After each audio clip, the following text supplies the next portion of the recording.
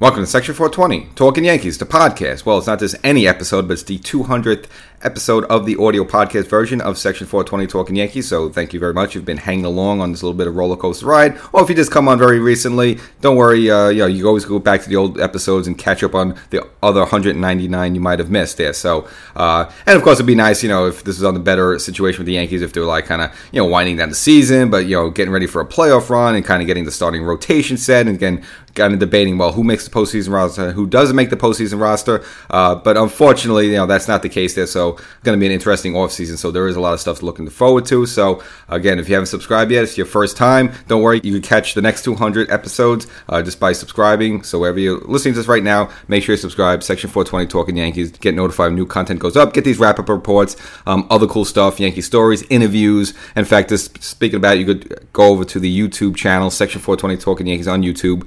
Recently dropped the most recent episode, kind of going off topic a little bit, just because, kind of now entering the off season. Had an interesting conversation with Cigar Box Cards. So it's a gentleman who designs custom card displays for baseball card or trading card collectors. So it's not only baseball, but it could be anything, any sort of card or sort of memorabilia you want. This guy could design it for you. So make sure you check out that interview. Again, that's by going over to YouTube as well. Section 420 Talking Yankees. It's all over the place. But nevertheless, we'll just wrap up this Blue Jays series, which is, I don't know, obviously it's miserable. You lose 2 out of 3, but there were a couple of good things to take away from it. I guess this was really the coming out party for Michael King as a starter. We'll get into that. It's the second game. Now, the first game the Yankees dropped, Clarke Schmidt came out there, who's been, again, overall good for the Yankees, but this was really the first 2 games you got to put it on the Yankee offense. They didn't even show up. And even if you look at Aaron Judge now, even he's hitting like on the 270, so it's just the whole lineup up and down is not giving you that much. But the first game, Yankees already down 2-1. Schmidt ends up giving up a 2-run home run to Bo Bichette there, puts the Yankees behind 4-1. At that point, this team is really not going to do anything. Just kind of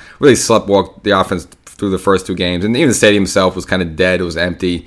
And then in the 9th inning, they were able to tack on a couple more runs. Alejandro Kirk also with a home run there, and the Yankees dropped the first game by a score of 7-1 there. Again, they were never really in this one. And it's kind of the same thing with the second game. But the second game, it wasn't really till later on that the offense kicked in for the Toronto Blue Jays. But really, it was Michael King was kind of the star of the show early on. Really, again, his big coming out party. And again, overall, I kind of been against the idea of using him as a start. I just like the idea of having him like in the bullpen for 2 innings, kind of like a la Mariano Rivera back in '96, when you could have a guy come out for the 7th and 8th inning and just blow those 6 batters away, and then you go right to the closer. That was basically the Yankee formula in '96. There, I saw a little of that in Michael King. I'm not saying Michael King's anywhere near Mariano Rivera, because again, remember too, Mariano was a starter originally, and just obviously not something he was good at, they adept to, and then they eventually had him go to the bullpen, and that's where he just absolutely exploded. So I think, same way Mariano was good for that, I think Michael King's better suited for using his stuff coming out, again, instead of worrying about going about 6 or 7 innings, be able to be amped up and just, throw everything he can in within 2 innings. But nevertheless, the Yankees get him trying to stretch him out as a starter. Overall, I think it's been positive, and that's probably going to be the case. We'll see with 2024. We don't even know what the rotation looks like. But King, again, brilliant in this one. 7 innings, 13 strikeouts, a career high for him. Only gave him 1 earned run. It was kind of like an infield little hit there, whatever. But unfortunately, this was another game where yet again the Yankee bats didn't show up, didn't support King, and later on in the game, both Tom McCaney and Ian Hamilton would get cuffed up, and the Yankees would drop the second game by a score to 7-1. So you look at 2 games there, basically the Yankees outscored by a score of 13-2 in the first game there. So again, it's a miserable job by the Yankee offense, but finally, in the third game, they would wake up behind their ace, Garrett Cole, making his last start at Yankee Stadium. And probably going to be overall his last start totally just for the year. Maybe they decide after this to shut him down. Boone did go the distance with him. So Cole with a great performance. Should be the American League Cy Young Award winner. And, just probably just the one bright spot of this Yankee season, was brilliant for the Yankees. Now, they got him some run support early on, 2 runners on in the bottom of the first inning. Jake Bauers with his 12th home run of the year. It's kind of a home run there, kind of slicing, just snuck in there, the right field pole. And then from there, this Cole is dealing filthy as ever. 8 innings, 9 strikeouts, only gave up 1 run, and really it was from a wild pitch he threw. So it wasn't like, somebody gave up a home run or something like that. And then brought in Clay Holmes, who again hasn't pitched in a while.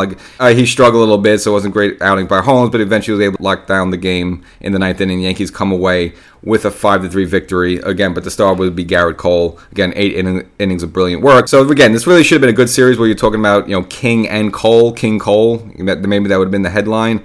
But of course, the second game there, Michael King got no offensive support there. So obviously, you look at the box score, unless you actually saw the game and know what happened, you wouldn't even know about King having a great performance there. So it's just kind of unfortunate, but the Yankees finally able to stay away from getting swept at home there, and then again take that final game by a score of 5-3. And now they will welcome the Arizona Diamondbacks into town for a 3-game weekend series at the stadium. But of course, the story is going to be tonight. It's the quote-unquote fire, I guess we could call it the hashtag Fire Cashman night. Kind of mentioned a little bit, maybe here, definitely mentioned on the YouTube version of the show.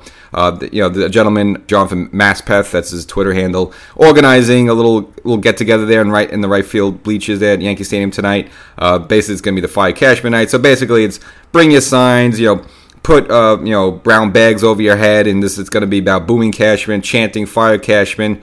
I don't think Hal's going to hear that. Whatever Hal decides to do this offseason, and it's going to have nothing to do with this. So this is just a little stunt. But hey, look, at the end of the year, you got nothing to do. You want to have some fun, go ahead, do it. I don't think it makes a difference either way. But, it's going to be interesting, what kind of crowd is there tonight. I saw one thing where supposedly the Yankee organization is not happy with this. They've been trying to combat this or try to at least stop the spread of this online. And I don't think it was true or not, but I even saw one thing where supposedly on StubHub they took down people being able to buy tickets to this Friday, September 22nd game. Well, I looked more recently, it was still listed there, so you can buy a ticket if you want to go there. So I've heard these things. I don't know if they were rumors or not, but it just seems like this is really the first time the Yankee organization has had something like this. Again, this is an organization that's been pretty successful over the past 30 years. So there hasn't been any of these sort of stunts. So you see this in Pittsburgh, you see this in Milwaukee, you see this in whatever. This name of talent has been this has been terrible. Maybe Baltimore as well. Obviously now they've recouped themselves, but some organizations and cities like Oakland, now you're seeing this with the Selva team. These stunts you see with other teams, you don't see this with the New York Yankees like this, because so I'm sure they're embarrassed by it. So this is going to be interesting to see how this all turns out tonight. Again, it's not something that this organization or this fan base is used to, so that that'll be that. Now, the news off the field, they did, as I mentioned, go ahead with the Tommy John surgery for Jason Dominguez, so that happened on Wednesday the 20th. Looked like everything went well. They released some pictures afterwards. He was kind of drinking, looks like he was drinking a seltzer, a ginger ale there out of the straw, but thumbs up, all looked well. But other story out there as well is Ohtani. Now, he's going to have also surgery. They're going to look at that. Now, interesting in him, the doctor claims that by the start of the 2024 season, he'll be able to hit and be a position player with no restrictions, but he's not going to be able to pitch till 2025. Now, this is going to be interesting because obviously he's going to enter the free agency this year. Now, does that make any difference on his price tag, more or less? I mean, you could still get him as a pitcher as well, so he's still a two-way player, but you're going to have to wait till 2025. So I don't think it affects it too much, maybe a hair tick. Basically, with the Tommy John surgery he had a couple years ago, they're going to reinforce it, which is well, why didn't you reinforce it the first time? So that's kind of the name of this procedure. It's the reinforcement of the Tommy John. So he'll have that in all season. But again, according to this doctor, he should have no problem being able to be there for opening day of 2024. So if you're looking to spend some money on Ohtani, he'll be a guy there. Are the Yankees going to get involved? Probably. I just don't see it happening. Just, again, he's someone the Yankees could use. I'm sure maybe he would like to play for the New York Yankees because he kind of been, wasting a couple years there for the Los Angeles Angels there, and it kind of, all right, yeah, you get some fanfare and stuff like that, but, it's a team that's had no shot really, at all there. I know this trade deadline, they were getting close there in the wild card, and they did make a couple of moves, but then he's completely bottomed out. Again, the word is that Ohtani's kind of tired of, wasting his time with Angels. He wants to be a team that's going to make the postseason every year. And again, I know the Yankees haven't done it this season, but usually the Yankees are in contention. I'm sure Ohtani knows well about that. Plus, I'm sure, he's looked up when he was younger, seeing Matsui and pinstripes and digging that. So I'm sure he would be interested. I just don't know if the Yankees are going to pursue him because you're looking about, again, he's going to be a $400 million player, and I just don't know if the Yankees want to shell that all out. Look what's going on with this team. Just mainly, I want to backtrack a little bit with Giancarlo Stanton. Again, he was asked after, I believe it was the second game of the Toronto series, and he admitted that, yeah, he's been terrible. He's been holding the team down, and you still got to pay this guy $98 million. And I don't know what goes behind the scenes, how much these teams really have money-wise and stuff like that. I mean, look, Ohtani, you spend money on him, great, but he's going to bring in a lot of revenue. He's going to put fannies in the seats. You think about the advertising, not only with the U.S. companies, but Japanese companies. We saw that with Matsui a little bit as well. So, look, he could bring in revenue as well. So, if you spend money on Ohtani, yeah, he's also going to bring in money. I just don't think, again, after the $360 million they shelled out for Judge and $160 for Rendon, are they now going to fork over $400 million for this guy? Hey, I'd be all for it, but I just don't think it's going to happen. More than likely, I can see them going off the Yamamoto, the pitcher. Again, he's 25 years old. Again, he's a one-trick pony. Just worry about him pitching. He's probably not going to cost $400 million. He might cost maybe a little shade over $200 million.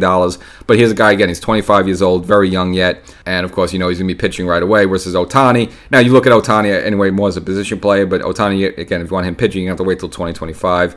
I would say of the two of them, I think the Yankees likely more go off the Yamamoto if I had to make a guess, but we'll see how all that rolls out. So that's the episode. Michael King, I would say of the, because you always expect Garrett Cole to be good there, so I don't say that's really the story. The story would be Michael King, 7 innings, just 1 ball, 13 strikeouts. So, proving that, hey, look, he could be a starter. And something he mentioned that, originally, if you remember, the Yankees did bring him up to use him as a starter in 2020 and 2021. It just had some setbacks, had some injuries, but maybe he's finally got his stuff together where he could do this. So, hey, if I'm wrong about it, I have no problem being wrong about it. I think he's better suited for the bullpen. But look, if he could do it and he could perform like that, here and there, I'll certainly take it. So we'll catch the Fire Cashman game tonight. We'll see how that all goes, and we'll catch you on the next episode.